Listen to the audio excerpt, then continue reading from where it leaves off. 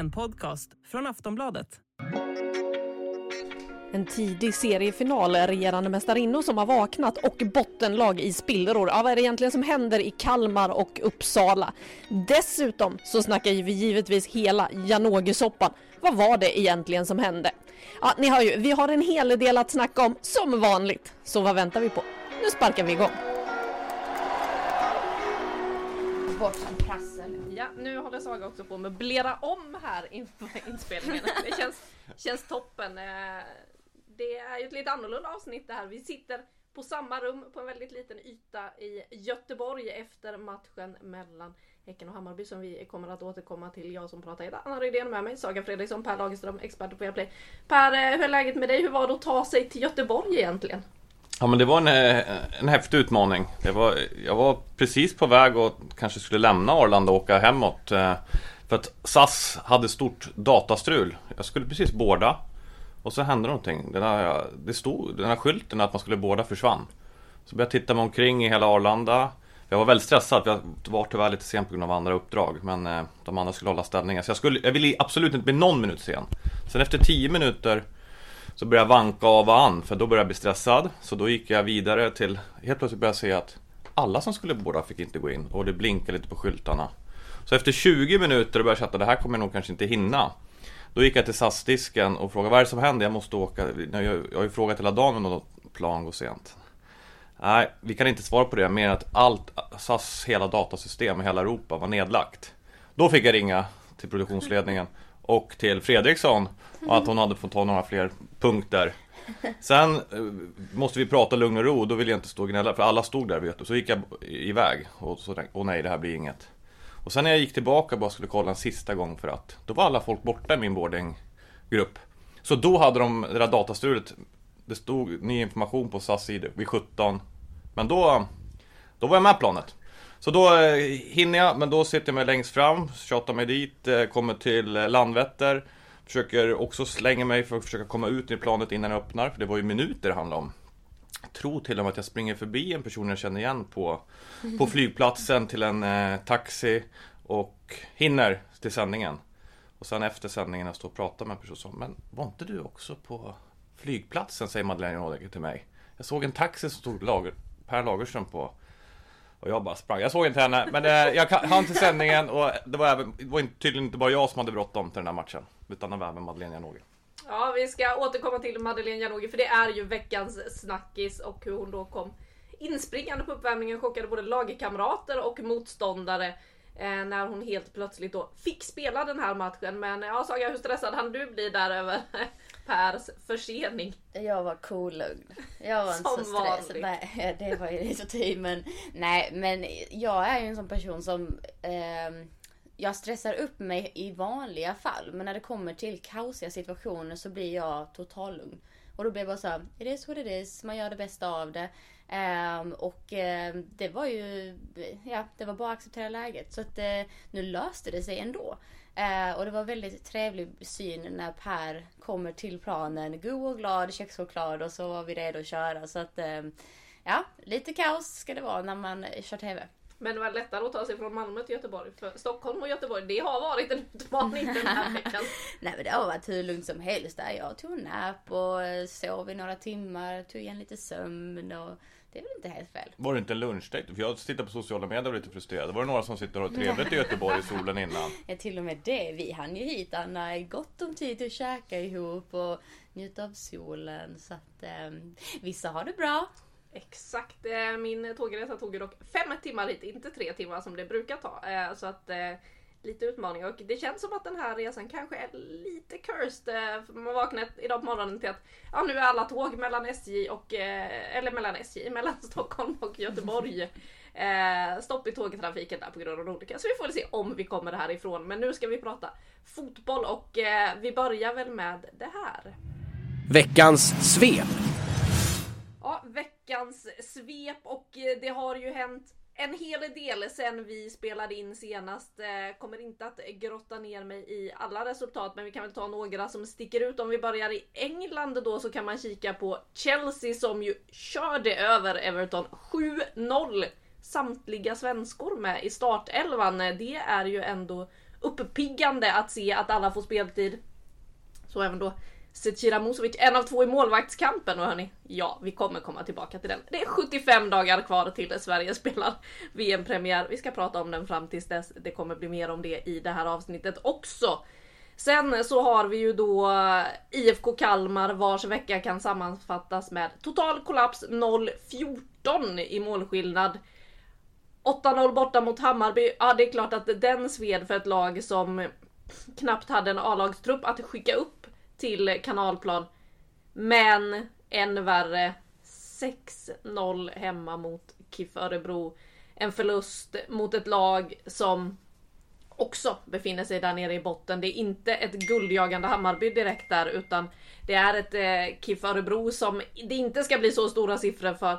IFK Kalmar har en hel del att tänka på. Det har ju faktiskt även Uppsala som spelade 1-1 mot Djurgården en timme senare. Så hade de ingen tränare, de hade spelare som hotade med strejk.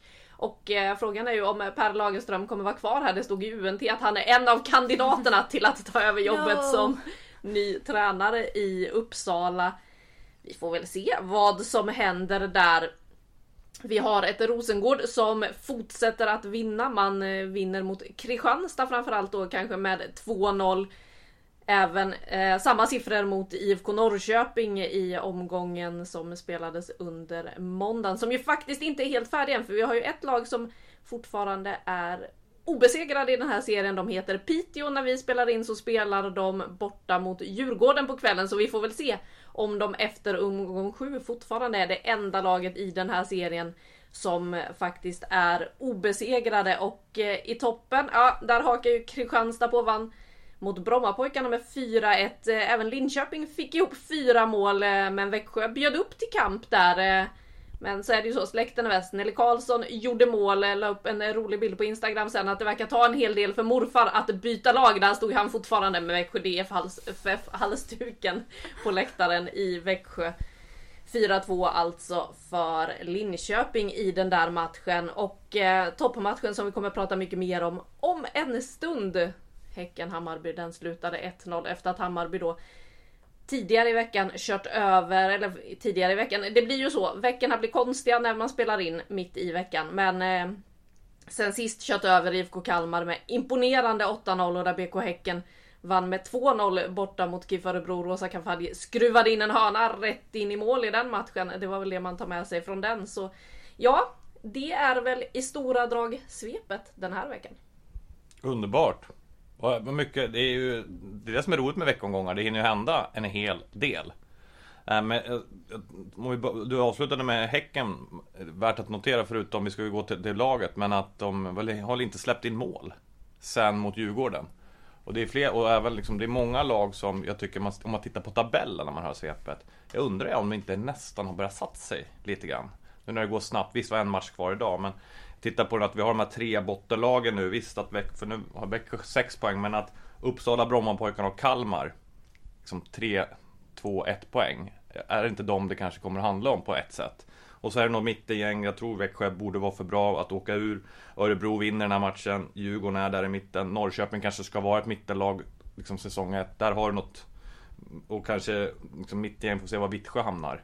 Sen har vi nog ett toppgäng, men så här, Rosengård börjar få upp fart. Så för mig är det mer liksom när jag hör det här svepet att faktiskt att resultaten är ganska väntade, får man ändå säga.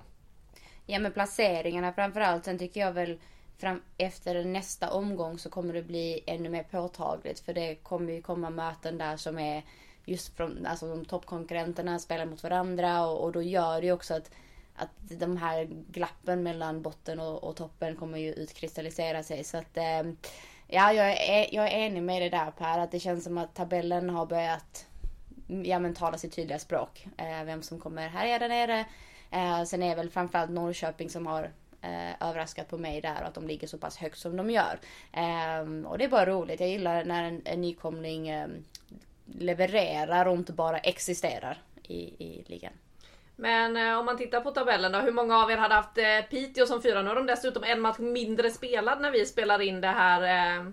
Ja, Piteå är där uppe. De är alltså just nu det enda obesegrade laget i den här serien.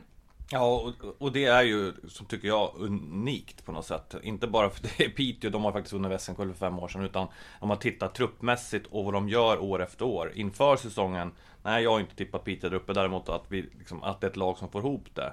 Men det man gör, man säljer ändå, eller man tappar Eriksdotter till Kristianstad, som är Kristianstad handplockar någon spelare därifrån. Man värvar spelare utav Sara Eriksson, sitter på bänken i Hammarby. Helt plötsligt får hon spela i en damasens trupp. Tuva Skog blommar i Piteå. De andra, liksom Anna Imo, börjar komma i fart. Man hittar som spelar som Gio som blir bara bättre och bättre. Att de är obesegrade i den här serien som alla som topplag pratar om är så konkurrensutsatt, är så mycket jämnare. Vi får se om skulle de liksom vinna till och med mot Djurgården ikväll. Då ligger de faktiskt 1 poäng liksom efter toppen. Alltså, då är de ju 3 på Champions League-plats. Och det hade man inte väntat sig, men det tycker jag är ruskigt imponerande. Och det är ett lag som dessutom har mött både Rosengård och Kristianstad, 2 lag som väl alla hade med i toppen inför. Ja, absolut. Och där får man väl ändå ha med sig att inte Rosengård har varit det Rosengård vi har förväntat oss. Jag tycker inte Vittsjö har varit det Vittsjö man förväntar sig, med tanke på att de har haft tid nu att arbeta in samma trupp med mångt och mycket. Så att det är väl klart att Piteå överraskar, framförallt på mig. Jag har absolut inte trott att det skulle se ut så här. Sen att de har varit starka alltid, men nu börjar de också ta viktiga poäng. Sen tror jag också att man får inte glömma att den här säsongen är väldigt lång. Saker kommer hända igen, men att de kommer vara i toppen, det tror jag att de kommer fortsätta vara. Ja, och som sagt, det är 17 omgångar inför VM, och det laget vi pratar om det lite jobbigt att åka till Göteborg, nu är lite förseningar. Men om du tänker att du ska resa till varenda bortamatch som Piteå ska göra, de pratar om det. Dels en ekonomiskt jätteinsatt, men också kraftsamlingen. De har ganska tunn trupp, de har en svag, om jag förstod det rätt så har de en upp till 30% lägre lönebudget den här säsongen. Trots det här, om du tittar på dem på bortamatch har de gjort det, sitta på bänken. De har Stellan Karlsson och en assisterande tränare. De har ingen fysioterapeut, ingen målvakt. Det tillåter inte. Det är 2 personer. Det säger inte positivt, för det tycker jag är tråkigt för dem på bollen. Men det visar vilka resurser de har och hur de maximerar sin satsning på poäng. Det leder de ju serien på överlägset, vill jag påstå. Ja, och där också lägg till då hur sköra de blir om de får eventuella skador, som jag absolut inte hoppas de får. Men jag tycker man ser det för Linköping, att de blev lidande så pass snabbt bara av att Lennartsson uteblev. Momika hade någon match tror jag. Och flera till. Ja, herregud. Den lilla spelaren. Förra årets MVP i serien. Hur kunde jag glömma henne? Nej, men alltså det blir så påtagligt. Och där tycker jag också att det kan jag känna är oroväckande, att Linköping inte har en större bredd med tanke på vad de hamnade förra året. Att vad är det vi utsätter lagen för när de sen ska ut i Champions League, och kommer de kunna hantera det? Tittar vi ute i världen, ta Arsenal som ett exempel. Vi har pratat korsbandsskadorna tidigare, men de har resurserna att ha stora breda trupper, men har inte det tydligen tillräckligt mycket för att de ändå ska bli överbelastade. Och ja, som sagt, Linköping, jag vet inte hur de ska reda ut det senare. De kanske har en sommar på sig, men det borde inte jättegott. Sista reflektion på ditt svep, det är också ändå något spännande att lagen slår varandra. Alltså det inte snackas inte bara om det. Jag tänkte, när man såg Rosengård-Kristianstad så jag kanske att Kristianstad skulle vara favoriter för första någonsin på Malmö IP. Han har gjort många matcher. Dels tabellmässigt, kanske truppen såg ut. Sen vinner tyckte jag Rosengård ganska enkelt den matchen. Och så sitter man för försvinner Kristianstad från det här nu. Sen vinner de nästa match, så är de ändå 3. Så att det är ju ett väldigt getingbo, och så länge det är det i toppen så tycker jag det är väldigt, väldigt spännande. Så att vi får se hur länge det fortsätter.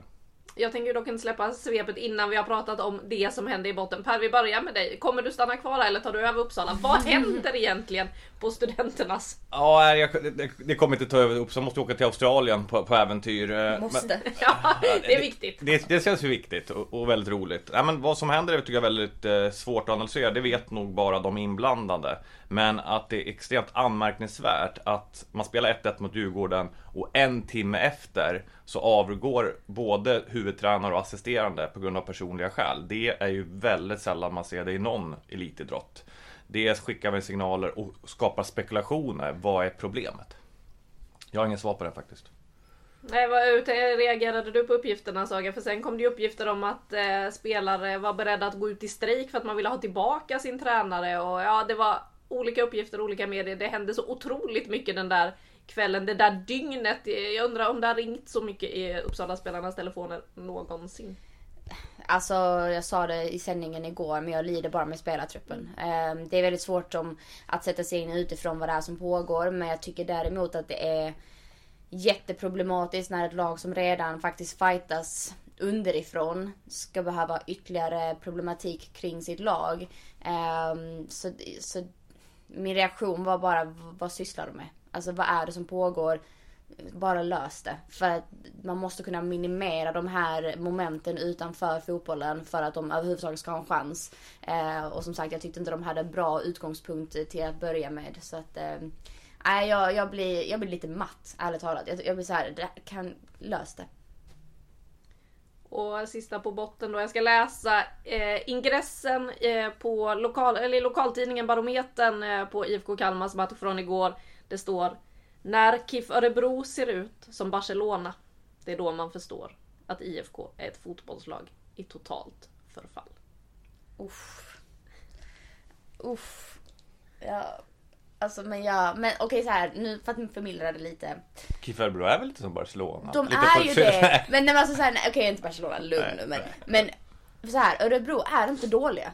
De är också ett lag som behöver växa till sig, men de är också ett ungt lag. Alltså, ibland känns det som att Örebro blir en slagpåse, men de bedriver rätt så fint spel när de väl får fart. Och jag gillar med dem är att oavsett vem de möter så spelar de fanta med samma fotboll. Och jag tyckte jag tror det var Vittsjö de mötte. Alltså stunder när de faktiskt spelar bättre fotboll än vad Vittsjö gör. För att de har ett eget spel. Det har Vittsjö också, men på en annan typ av spel.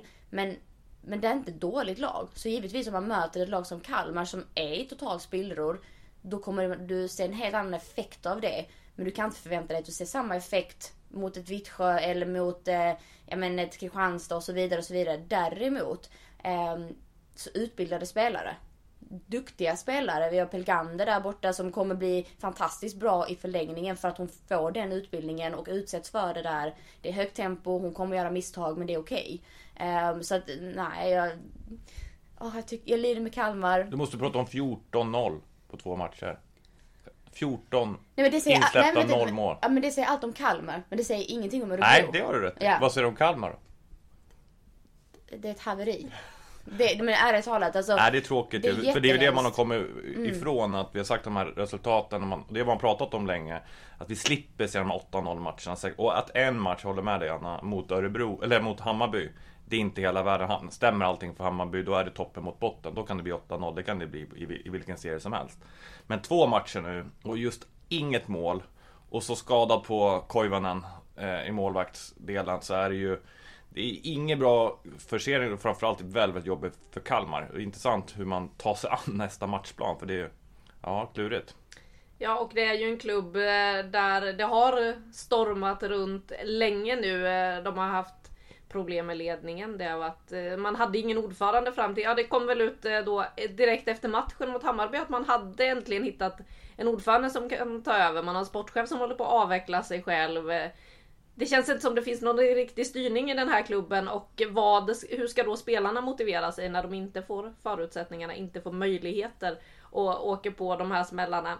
Vi får väl se hur de faktiskt studsar tillbaka från det här, om de studsar tillbaka från det här, och med det så ska vi ta oss från botten hela vägen upp till veckans lag. Ja, det blir vinnarna i toppmötet, det sa vi redan innan, och alltså blir veckans lag BK Häcken. Men med all rätt, eller hur? Det vad de gör igår, vi spelar in detta nu på tisdagen, så alltså det är så taktiskt skickligt gjort. Och det är ju laget i sig, men också Robert Vilahamn. Man får komma ihåg att det här är ett lag som har spelat mot PSG och gjorde det grymt bra. Alltså det här är ett lag som har fått bygga över tid, där de har spetsat. Vi pratade ju lite Per om när Stina Larsen tråkigt nog skadar sig, så sätter man in Larry Say som hennes ersättare. Alltså det har blivit bra. Det har blivit jättebra. De har fått en bra effekt av det. Apropå bredd i trupper. Och det tycker man också ser prov på här, att de får Elin Rubensson har en känning och kan inte medverka. Nej, men det är lugnt. Vi har Marika Bergman Lundin och Ruby Grant. Vi sätter in henne istället. Och det ser hur bra ut som helst. Sen är det är inte samma spel som att ha Rubensson Larsen. Men de kan fortfarande bedriva det spelet de vill göra. Så att det finns så många delar i den här matchen som de gör bra.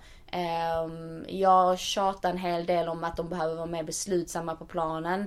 Jag har saknat deras vad kallar jag det? Fire, lite att det liksom ska sticka ögonen på dem. Det fick vi se igår mot Hammarby. Det betydde någonting mer. Men under matchens gång så var det många gånger att de söker passning. De tänker för länge istället för beslutsamma. Men målet kommer från att Blackstad är beslutsam. Hon vet vad hon vill göra med bollen tidigt. Kafai är på rätt plats på det tillfälle. Gör ett fantastiskt avslut. Det är så många saker som stämmer och det är inte av en händelse. Det är genomtänkta detaljer. Kan vi inte bara vi tar målet igen, för att det är ändå, och det är ju otroligt tajt som ett toppmöte, men du är inne på det, varför blir det mål? Alltså att titta på det där. Så dels tycker jag att det var ett anfall som de verkligen liksom, det är många spelare som är inblandade i Häcken som trycker ner Hammarby, får Hammarby riktigt, riktigt djupt. Det vill säga att de klarar av att ha ett bollinnehav, dels hela vägen från Jennifer Falk kan man ha ett boll, hon har bra fötter, till Rydén som står och ställer, till att Ruben är borta så lyckas man hitta balanserade mittfältare med Lundin och Grant, till att ytterbackarna är, alltså du trycker ner Hammarby riktigt, riktigt djupt. Det gör att det kommer till slut ett inläggsläge. Och så har man pratat, hur vill Wilhelm ha sina offensiva yttermittfältare? Jo, han vill ha fötterna inåt. Av två anledningar. Dels för att komma till avslut och dels för att kunna slå ett annat typ av inlägg. Och det här är ju ingen slump som du är inne på, Saga. Utan Blackstad kommer med vänsterfoten inåt. Man har tryckt ner Hammarby djupt i backen. De är ju skickliga. Alltså, Boye är ju en otroligt skicklig huvudspelare. Det är ju Nyström. Men eftersom de är så tillbakapressade efter att ha haft liksom ett anfallsspel över tid, så får man ner dem och så kommer en fantastisk inlägg och så är Kafai i boxen och sätter hon dit den. Så att även om det är väldigt jämnt, så det målet tycker jag beskriver ändå den strukturen som Häcken har jobbat med metodiskt. De klarar inte hela matchen för Hammarby är väldigt bra, men de klarar det i det där målet, vilket jag med liksom en tydlig uttalad strategi. Det tycker jag man ska ha respekt för. Och också att de stänger Hammarbys stora styrka, vilket är ytan mellan backlinje och mittfält. Hammarby fick inte in de passningarna som de ville få in. Det blev ett ganska hattigt spel, och framförallt efter det här målet så blir det ju ett Häcken som börjar fördröja spelet. Det blir mycket tacklingar, det blir mycket frisparkar, inkast som gör att Hammarby får inte det här flödet som de vill ha i sin match. Väldigt påtagligt att Janogysoppan inte var med från start. Det hade varit en stor skillnad, tror jag. Det är alltid lätt att vara efterklok, och nu vi kommer ju in på det också med hennes roll den här dagen, men att hon blir inbytt gör ju att det är som att Hammarby vaknar till liv i andra halvlek. Att de bara, just det är så här vi måste göra och det här behövs, och då tycker jag också det talar för hur stark hon är som spelare och vad hon bidrar med i det här laget, för det kan man också bara spekulera om när hon är på plan. Men när hon inte är med och sen kommer in, så blir det så tydlig effekt i att de blixtrar till. Sen kan man inte ta bort att Häcken verkligen springer ner Hammarbys backlinje. Alltså Nyström behöver bytas ut för att hon genuint har sprungit slut på sig själv. Då har man också använt sina styrkor för att trötta ut motståndaren. Alltså det är så många moment som blir rätt för Häcken, och ja, jag tippar ju dem på topp av en anledning. Vi får väl se. Det där är inte klart. Jag måste hetsa lite nu, Per. Vi ska släppa in annat, tycker jag. Men för just den och det, för det var två lag som var trötta. Det var extremt högt tempo i matchen, och det är jämnt. Men det är väl det som jag är lite orolig för Häcken nu. När Larsen borta, Rubensson borta. Man såg att Hammarby gör 2 byten i halvtid. De ligger under, men då var det Janogysoppan Westin som kommer in. Sen kommer Folkesson in under matchen. Jag tittar på truppen. Det finns spännande talang på Häckens bänk. Det finns inte jättemycket spets nu. Och så har man en spelschema med Rosengård, med Linköping inom kort. Jag undrar hur mycket den här segern kan ha kostat. Mm. Ja, och det som ingen av er nämnde här, en spelare som de saknar också sin kapten inför säsongen, Filippa Kurmark, som alltså drog baksidan precis innan säsongen skulle börja igen. Och alltså inte ens har funnits med på det där inne mittfältet där hon ju innan har huserat tillsammans med Elin Rubensson. Så att de har ju ändå fått pussla en del i det här laget. Men ni var inne på försvarsspelet också, där ju Josefin Rydbrink har fått ta en stor roll i det här försvaret sen när Robert Wieland han valde att stuva om förra sommaren. Det var ju då han började sin riktiga resa med det här laget, kan man väl säga, när han inte längre bara pusslade med det som Mats Gren hade lämnat efter sig, utan okej, nu ska jag gå in och aktivt ändra det här. Det var ju efter en cupfinal, en tung förlust, när man dessutom hamnade i en period där man förlorade en del i damallsvenskan och halkade efter i toppen och kände att okej, ja, vi kanske inte ska tänka på guldet den här säsongen, vi siktar på guldet 2023, då ska vi vara ett färdigt lag. Då valde man att satsa på sin unga backlinje med då Josefin Rydbrink i en ledande roll där. Och sen så har man ju där bakom Jennifer Falk, ni var inne på att man sprang mycket i den här matchen. Hon sa själv efter att min puls, det var länge sedan den var så hög, jag fick springa så mycket där bakom. Hon hade många dueller med Janogy bland annat, där hon ju hela tiden var precis före Madeleine Janogy och snodde åt sig bollen.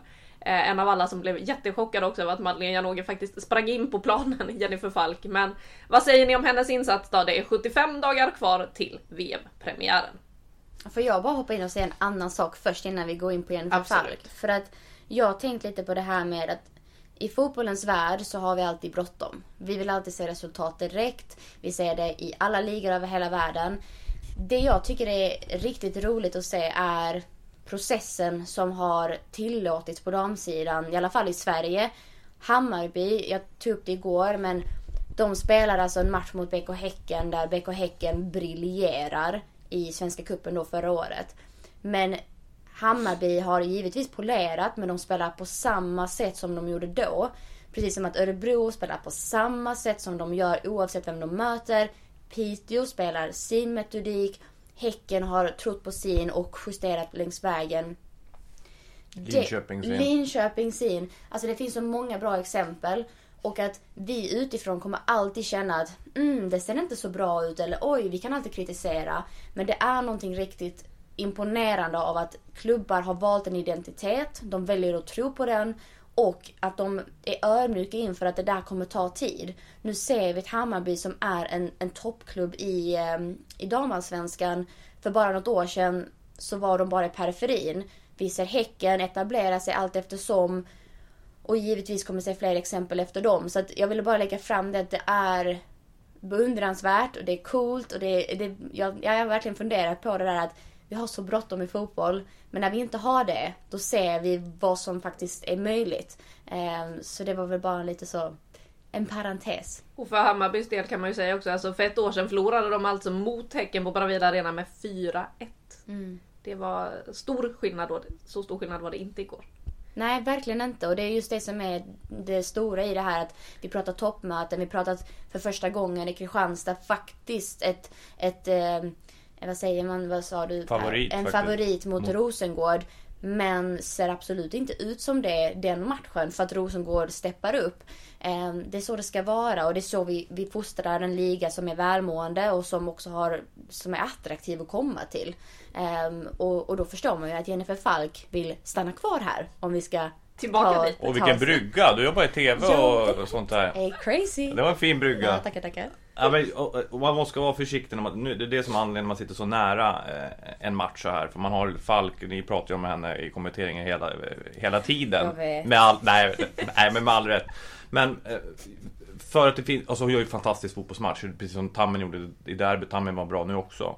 Men det finns fler saker tycker jag med Falk. För du var inne på det, att hennes positionsspel spelar långt ut bakom en backlinje. Det är väldigt bra för damlandslaget om du har Magdalena Eriksson där. Alltså vi har ju snabbheten, inte kanske vår spets i backlinjen. Men har du Falk som stoppar alla längre bollar. Den detaljen tycker jag är viktig för landslaget, jättebra för Häcken. Den andra delen, dels tyckte man såg Falk när Ruben som var borta. Hon är en av de äldre spelarna. Hon börjar ta plats. Hon leder lag. Hon fick instruktioner av bänken som målvakt. Det är också en egenskap som jag kanske vill prata om. Vad har de för personlighet, Falk och Musovic? Musovic kanske ännu mer pondus, så större ställ. Spelarna pratar om att hon är trygg. De som spelar med henne blir väldigt trygg. Så kan man bara se de där delarna i Falk också. Så att för mig är det här matchen igår. Visst, det är en match, men hon har hållit nollan sen skottet som Alice Bergson satt, som är otagbart i premiären. Det är båda väldigt, väldigt gott för både Häcken men framförallt landslaget. 6 raka 0, 1 insläppt mål. Det är ett hyfsat facit. Det är så stört. Alltså, det talar ju för Häckens briljans, men också Jennifer Falk. För att det är inte så att hon är en inaktiv målvakt som bara står och chillar mellan sina stolpar. Utan positionsspelet är det som står ut för mig igår. Läser spelet tidigt. Hon har någon sekvens där hon tidigt vet om att, jag tror det är Rydén som kommer bomma ett motlägg. Då är Falk där som en ytterback eller en mittback som plockar upp bollen. Hon är så otroligt aktiv från sin linje. Jag tycker kanske inte hon blir så testad skottmässigt igår, utan det var ju de här utrusningarna, lite sweeper-keeper. Det finns ju inget skärmare tycker jag än en målvakt som tar 2 tillslag när det kommer en studsig boll och bara stöter ut den för att hon är så behärskad. För mig är det jäklar vad, alltså jag tycker ju alltid att hon har varit bra, men igår så storspelar hon i matchen om hon behöver storspela. Och det är ledarskap. Och någon var ganska säker på höjdbar. Man har ju en miss faktiskt ändå andra halvlek. Om det kommer inte om någon hörna eller inlägg där de kommer ut lite fel. Och det där är ju det som är så tufft i den positionen. Att du behöver vara 100%. Men som sagt, värt att... hon är bra just nu. Det är inget snack. Så just nu med 75 dagar kvar, vem ska stå VM-premiären? Ja, det är ni som är experter. Nej, men jag har sagt det innan. Jag hade satt Jennifer Falk för jag tycker att hon har över tid levererat bra prestationer och är då även i bra form. Jag kommer inte vara nervös om Musovic hade stått heller för jag tycker hon har andra kvaliteter. Men utan att vara för politiskt korrekt så hade jag sagt Jennifer Falk. Per? Ja, Falk ska stå premiären, men Musovic ska stå andra matchen. Vi ska jobba med dubbla målvaktspar, så får de kampa om det, så får vi se. Jag tror inte på det. Jag har ändrat mig. Jag måste säga, jag tror faktiskt inte på den grejen. För att du som målvakt och backlinjen, jag är ju själv försvarsspelare så att man är väl lite färgad av det. Ungefär som målvakt. Vad sa du? Är du ungefär som målvakt försvarsspelare? Men same. Alltså, nej, men det här att det får inte ske för mycket byten. Det vill jag lägga till en annan aspekt och bara få hoppa in lite med Häcken här igen. När Juntila Nelhage blir inbytt så fick jag ska inte säga en klump i magen, eller inför att hon skulle bli det, så tänkte jag, vem tar han ut? För att jag var rädd att han skulle plocka typ Luik eller Rydén för att de så trötta ut eller vad det nu kan vara. Och jag alltid var och tänkte så här: utsätt inte varken henne eller laget för det bytet. För man vill inte göra för mycket förändringar i backlinje. Framförallt inte sista 10. Då ska du verkligen vara skadad för att göra det bytet. Men nu blev det taktiskt byte. Man tog ut Ambegård för att sätta in ytterligare en mittback så att det blev en 5-backs 5-3-2. Vilket kanske inte är så chockerande att han gjorde. Men min känsla var att jag hade sett Luik hoppa till några gånger. Hon såg trött ut. Jag bara, gör inte det här bytet nu. Utsätt inte Nelhage för det. Det är alldeles för stor marginal för att man gör misstag. Och att helt plötsligt står det 1-1 och så är det... vi gjorde ett byte i backlinjen. För så låter det alltid. Så att nej, vi ska inte hålla på att byta en massa målvakter. Vi ska ha en. Det var lite längre bryggare där. Jag vet, men man måste ändå se helheten. Och man måste se de här nyanserna i det. Och jag vet inte tusan alltså. Men sen frågan är mig om 2 veckor så kommer jag säga men det låter rimligt. För att man gör ju så på planen. Men inte för mycket byte. Jag tror inte på det. Nej. Målvaktspositionen tror jag ju också att man ska hålla sig till en och samma. Och just nu lutar jag också åt Jennifer Falk. Gud vad tråkig vi är som alla då svarar typ samma sak, även om Per ska hålla på och byta. Det låter som att du håller på med handboll. Handboll gör man ju ofta sådär. Där är det ju en helt annan grej med målvakterna. Där jobbar man verkligen i målvaktspar och peppar varandra. Och så står man, jag vet inte hur många gånger de roterade till exempel under herrarnas handbolls-VM här i januari. Då hade man 3 målvakter. Alla stod lite hela tiden och det var ett jäkla bytande fram och tillbaka. Ändå var det Palicka som spelade mest av alla i den där turneringen. Så att, han är fin, han Palicka. Det är han. Vi får återkomma till det där. Jag ska förklara hur vi ska vinna VM-guld. Vi har 2 bra målvakter. Det var inte 2 de bästa. Men de ihop som par. Kanske kan 1 plus 1 blir 3. De är inte inne samtidigt. Nej, det är det de ska vara varannan match. Vi återkommer jag till det där. Jag trodde Per skulle lansera det här nu att vi ska ha 2 målvakter i mål samtidigt. Ut en mittback, sätt in 2 målvakter. Ja. Vi får återkomma. Ja, vi återkommer till det. Har ni något mer ni vill säga här om Häcken då som veckans lag, eller ska vi gå vidare? Det enda jag ska säga är att för första gången när jag tittar på Häcken nu så tänker inte jag på avsaknaden av Filippa Angedal. Tidigare tyckte jag det var problemet för Gren. Det var även problem för Villeham. Och så hon var sån enorm motor. Nu har jag inte ens tänkt på henne på länge. Jag bara kommer på henne nu. Och där på det sättet symboliserar, tycker jag, det nya Häcken. Jag har inte ens tänkt på henne. Jag brukar alltid göra det. Jag förstår det. Nej, jag håller med. Punkt. Bra. Veckans snackis. Det hänger ihop med det vi pratade om en hel del förra avsnittet. Det handlar om Madeleine Janogy och hennes berg- och dalbanevecka. Och varför du då sprang förbi henne på flygplatsen när du redan var sen till sändning. 2:30 igår så satt hon och drack kaffe med sin syster.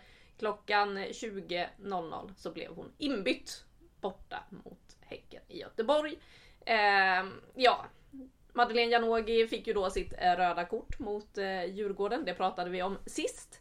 Efter det sen så kom ju då disciplinnämndens beslut. 3 matchers avstängning, eller som disciplinnämnden då tidssätter det 7 till 16 maj. Vilket innebär bara 2 ytterligare matcher utöver den där automatiska avstängningen mot IFK Kalmar. Hon skulle alltså missa Häcken borta, hon skulle missa Piteå. Det här valde Hammarby att överklaga. Fullt förståeligt kan jag tycka, för jag tycker att 3 matcher var helt uppåt väggarna för det där. Man måste se, visst att en eftersläng enligt praxis då ska ge 3 matchers avstängning med den automatiska inkluderade i det där, men det finns ju också i det där regelverket att det kan finnas förmildrande omständigheter, och det känns som att disciplinnämnden satte liksom igång från det att domaren har blåst, ser Madeleine Janogys eftersläng som givetvis ska vara ett rött kort, det ska vara 1 matchs avstängning, men man måste ju också ta in allting som hände innan det där. Hur Matilda Plan rycker, sliter i henne. Det fanns förmildrande omständigheter. Det tyckte Riksidrottsnämnden också. Som då gick på Hammarbys väg. Och på måndagen meddelar Hammarby att vi häver Madeleine Janogys avstängning. Johan Lager får ringa till Madeleine Janogy fort som fan och säga du ska flyga till Göteborg från Stockholm vid 3:30. Då är 3:30. Det är bara att kasta sig till kanalplan, hämta skorna, sätta sig på ett plan och springa förbi. Eller se Pär Lagerström springa förbi till sin taxi på flygplatsen och sen hoppa in. Det var ju därför hon inte fanns med från start. Man visste inte helt säkert när hon skulle dyka upp.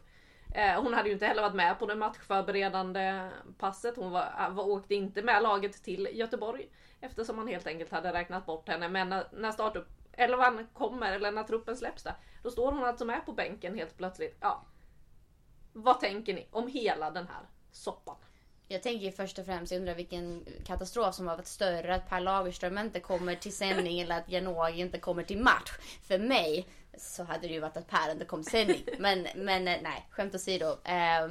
Jag tycker det är lite coolt att Hammarby gör så. Att det fanns ingen liksom fråga på kartan. Är det ett uttryck? Ja, kan det vara. Okay. Vi fattar. Ni förstår. Om hon skulle komma till den här matchen, om det var möjligt. Sen var det ju lite förvånande, för vi var ju på väg att dra igång sändningen och vi får i öronen från våra producenter att det här har skett och att det har upphävts enligt mig, och jag håller med dig, Anna. 3 matcher är helt uppåt skogen, tycker jag. Tycker att 1 match hade räckt gott och väl. Men jag vet ju att du satt och snackade lite med jag vet inte hur jag säga, bakom kulisserna. Har du fått information om vad domar kanske tycker om detta här? Ja, och vi hade ju vår rättegång här förra veckan. Ni var ju överens här. Om vi börjar innan vi kom om det, så är det konstigt att man inte vet när en överklagan ska gå igenom, så att inte spelaren kan vara på plats. Man borde få någon form av datum eller tid, så här kommer domen eller här kommer överklagansbeslutet, så att man inte behöver stressa. Det är ganska jobbigt att stressa till Göteborg. Så det är ju i sig väldigt konstigt. Jag fattar inte hur det funkar, det får man reda i. Nej, också med tanke på att de hade kunnat överklaga fram till den 19 maj. Det hade ju också bara varit spel för galleriet, för då hade hela avstängningen redan varit över. Så att nej, det känns som att man kan jobba lite med processen. Det kan man fundera på. Och skulle man trott att hon var med, då borde man ju flugit ner henne då, kan jag tycka. Nu kom hon ju. Och kanske hade det fått ett annat resultat med Madeleine Janogy på start, för det blev skillnad när de kom in. Jag har inte riktigt läst en dom, men det här med förmildrande, jag förstår, det finns ju det regelverket, man ska faktiskt hålla sig till någon regelverk.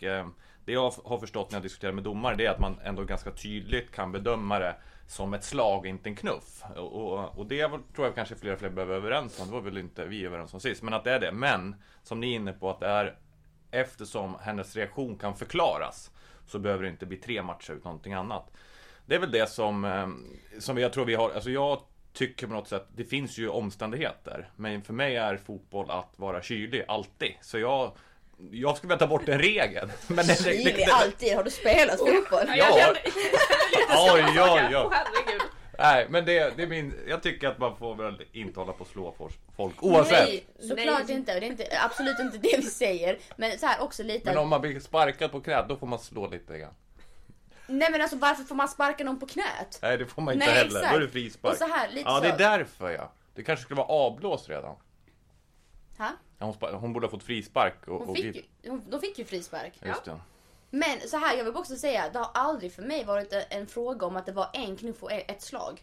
För det var det. Hon knuffar först, slår sen. Det är 2 olika moment. Och hade hon bara låtit bli att slå så hade hon inte ens fått kort. Alltså knuffen hade nog blivit bara så här tillsagd. Du chilla nu. Så där får vi inte göra, bla bla bla. Men det är slaget som är problemet. Och det sa vi ju redan från början. Men nej, alltså så här. Nej, det är bra att få spela. För att, så det var ju inte så allvarligt. Alltså, det känns ju tråkigt oavsett med 3 matcher. Ja, för en incident på en fotbollsplan som inte någon blir skadad över. Så att, där kan man också fundera på bestraffningssystemet. Måste det automatiskt bli 2 förlängnings... Man kan ju inte säga om någon blir skadad över det. Det är Men precis som det att var säga lite... att hade de blivit lite mer skadade. Jo, Ja, men just skaderisken Ja. i det man utsätter någon Fair för enough. tycker jag man kan bedöma. Sen om de blir skadade eller inte, det tycker jag inte man ska räkna Man in. kan inte bli skadad av det där. Ja, well. beroende på hur skaderisken är så tycker jag ju att straffet också kan bli hårdare. Skaderisken i ett sånt här moment är inte särskilt hög. Jag tror Prar istället växte av det där slaget. Jag tror hon som sagt hon var ganska nöjd över det som hände. Det var hon, och vi har ju sett hårda straff tidigare. Fråga bara KIF Örebro och Jenna Hellström som fick 5 matcher häromåret. Tråkigt alltså. Så att det har ju kommit en del märkliga beslut där innan. Men jag tycker också att det man kan... Alltså, hade det varit så att du hade hunnit gå någon sekund efter avblås, nu är det fortfarande i samma aktion också som det här händer. De är liksom fortfarande på varandra, det kommer som en direkt reaktion. Hade hon liksom... De kommit ifrån varandra lite och så hon sen hade gått fram och markerat mer. Då hade jag kunnat köpa att det hade varit 3 matchers avstängning. Jag har också en tanke, för jag sa det ganska tidigt den här säsongen och undrar hur mycket vi kommer se på aktuella VM-spelare, att de skyddar sina kroppar mer. Det var några sekvenser, jag vet att Olivia Skog hamnade i det, jag var lite såhär, undrar om man tar det säkra för det osäkra. Jag tror hon hade en känning faktiskt, om jag ska vara riktigt ärlig, vilket jag förstår. Men att jag som spelare hade varit så ute på planen om jag var VM-aktuell, jag skrattar lite, det är så långt ifrån, att jag hade tänkt den tanken att förstör inte det här nu, förstör inte min kropp, alltså att man tänker ju inte på det hela tiden, men när det kommer sådana onödiga efterslängar, alltså jag hade brunnit upp, så jag förstår reaktionen. Och frågan är, nu har inte jag alls koll om Janogysoppan har tänkt så här eller om hon har uttalat sig om det, men för mig hade det varit så i alla fall att jag hade tänkt en extra tanke om någon gör någonting helt brutalt. Att bara, hallå, det finns ganska viktiga saker som väntar för karriären. Låt oss chilla lite åt det hållet. En soppa kan vi väl i alla fall alla 3 vara överens om att hela den här grejen blev. Nu har vi Madeleine Janogysoppan tillbaka och hon får åka och spela bortamatch mot Piteå också till helgen, för det är det som väntar Hammarby. Men om vi tittar framåt nu då. Vad ser ni fram emot? Vi pratar inte så mycket om Djurgården-Piteå, för en del kanske inte ens hinner lyssna på det här avsnittet innan den matchen är spelad. Men vi har varit inne på det, vi har ett toppmöte som väntar på fredag. Rosengård-Häcken. Vad känner ni inför en sån match? 18:00 Malmö IP. Det är Malmö IP där Häcken ju tappade en cupfinal förra året. För ungefär 1 år sedan. Det ska du, Saga. Det ska bli kul. Det ska bli jätteroligt. Vilka vinner? Häcken. Okej. Det kom snabbt. Ja, jag tror det. Fast nu när du sa det där med att det här kostade mycket, den här matchen. Nej, Häcken. Jag tror Häcken tar det. Faktiskt. Jag tror det blir en bra match. Jag tror absolut att Kjettelberg kommer ställa till det rejält taktiskt. Han är skicklig på det. Så att, jag tror inte att det blir en lätt dans. Det blir säkert någon liknande tillställning som vi såg i måndagsmatchen här nu mellan Häcken och Hammarby. Och det är så vi vill ha det. Jag vill se fler sådana väldigt tajta matcher. Jag vill inte se 8-0, det har jag sagt tidigare. Jag vill se att Norrköping spelar 1-2 mot lag eller 0-2. För att det är så vi får upp nivån. Likaså då inom toppmötena så ska det ska vara tajt, tycker jag. Ja, och det Alltså jag tycker den här omgången som kommer bli väldigt, väldigt spännande. Vi pratar om orkar Häcken studsa. Det var den här mellanomgångarna nu. Visst, det är breda trupper. Hammarby, Piteå, du var inne, eller Piteå Hammarby rättare sagt. Det är ju en jätteintressant match också liksom. Klarar Hammarby att studsa tillbaka efter det här? Och sen har vi ju publikmatchen Linköping-Norrköping. Vad är det såld där? Runt 5000 tror jag. Det kommer bli slutsålt på Linköping Arena, om jag har förstått det rätt. Det är ju en häftig omgång så. Ja, den ser man ju fram emot. Man ser ju fram emot att se mer folk på läktarna. För att visst, det var 2000 på plats igår, men på en sån match ska det vara mer folk. När det är en tidig seriefinal, det är 2 storklubbar som möts. Det borde vara mer än 2000 på läktarna. Ja, och de bjuder upp. Alltså vilken intensitet det var. Det var liksom alltså kvalitativa fotbollsspelare, högt tempo, jämnt. Alltså det var ju ruskigt underhållande match. Så att, ja, självklart. Men det blir det på Linköping Arena. Då är det alltså Linköping mot Norrköping. Ett östgötaderby i högsta serien. Hur går det då? Ja, det vinner Linköping. Men så heter den där arenan något nytt. Det bytte namn när jag var där. Kommer ni ihåg vad den hette? Någon Bilbörsen kanske? Ja, men det tycker jag. Linköping Arena heter den. Vilka vinner då, Saga? Av Linköping och Norrköping? Ja. Linköping vinner den också. Jag kan inte bestämma mig om jag tror att det här blir en tight match eller inte. Det skulle inte förvåna mig om de chockar. Och det blir kanske, jag ska inte säga 1-1. De är bra på att göra mål båda lagen. 2-2. Då säger jag då för sakens skull här att Norrköping faktiskt chockar på riktigt och vinner den här matchen med 2-1. Så får det bli. Kul. Det redde vi ut nästa vecka, vem som hade rätt. Ja, någon kommer ju ha haft det rätt. Skönt. Kanske inte resultatmässigt. Nej. Eftersom vi faktiskt också sa vad det ska sluta, men ja. Jag är också chockad att jag säger lika resultat. Kan inte bestämma mig för mitt liv. Beslutsångesten. Sen har vi ju då, apropå ångest, ett riktigt jävla ångestmöte, nu får man svära. För det är det i Uppsala, med tanke på vad vi pratade om i början av den här podden. Vi har ett IK Uppsala mot IFK Kalmar. Och dit ska du? Dit ska jag ska kommentera min första match för den här säsongen. Och det blir en ångestmatch utan dess like, inte för mig, för lagen. Jag lär inte ha särskilt mycket ångest, men jag kommer känna med spelarna som ska ut där, för pressen som är på de spelarna som kliver ut på Studenternas på söndag i den här matchen. Vi pratar om 6-poängsmatch ibland, det här känns som att den är värd mycket mer. Jag skämtade innan vi började spela in och sa att det laget som förlorar den här kan nästan packa ihop den här säsongen. Men det känns lite så, för den här matchen kommer sätta sina spår. Så vad tror ni? Hur går det i Uppsala? Ja, där vinner Uppsala. Jag tror samma. Och tyvärr IFK Kalmar.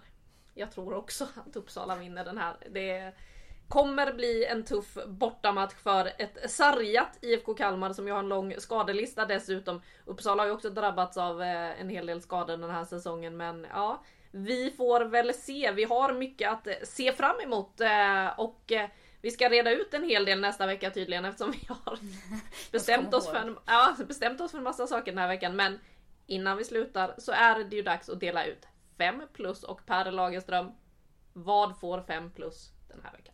Ja, men det är faktiskt de här ständiga toppmötena som vi har sett just nu. Vi hade först Rosengård-Kristianstad som det klassiska stående derbyt. Det var inte innan den här omgången. Nu fick vi se Häcken, Hammarby, de 2 topplagen i serien spelat. Och så är det omgång 7. Och så går det till, och sen senare nu på fredag så helt plötsligt så ska Häcken till Malmö och möta Rosengård. Det är ständigt toppmöten. Det är högkvalitativa fotbollsmatcher som är extremt svårtippade. Väldigt mycket bra fotbollsspelare på plan och otroligt intressant att se vad ska hända. Så att för mig är det toppmötena som får 5+ den här veckan. 5 bra plus, de skriver vi under på allihopa. Och med det hörni, så ska vi se om vi kan ta oss från Göteborg. Det återstår att se hur det går. Tack så hemskt mycket för att ni har lyssnat. Vi hörs igen om en vecka.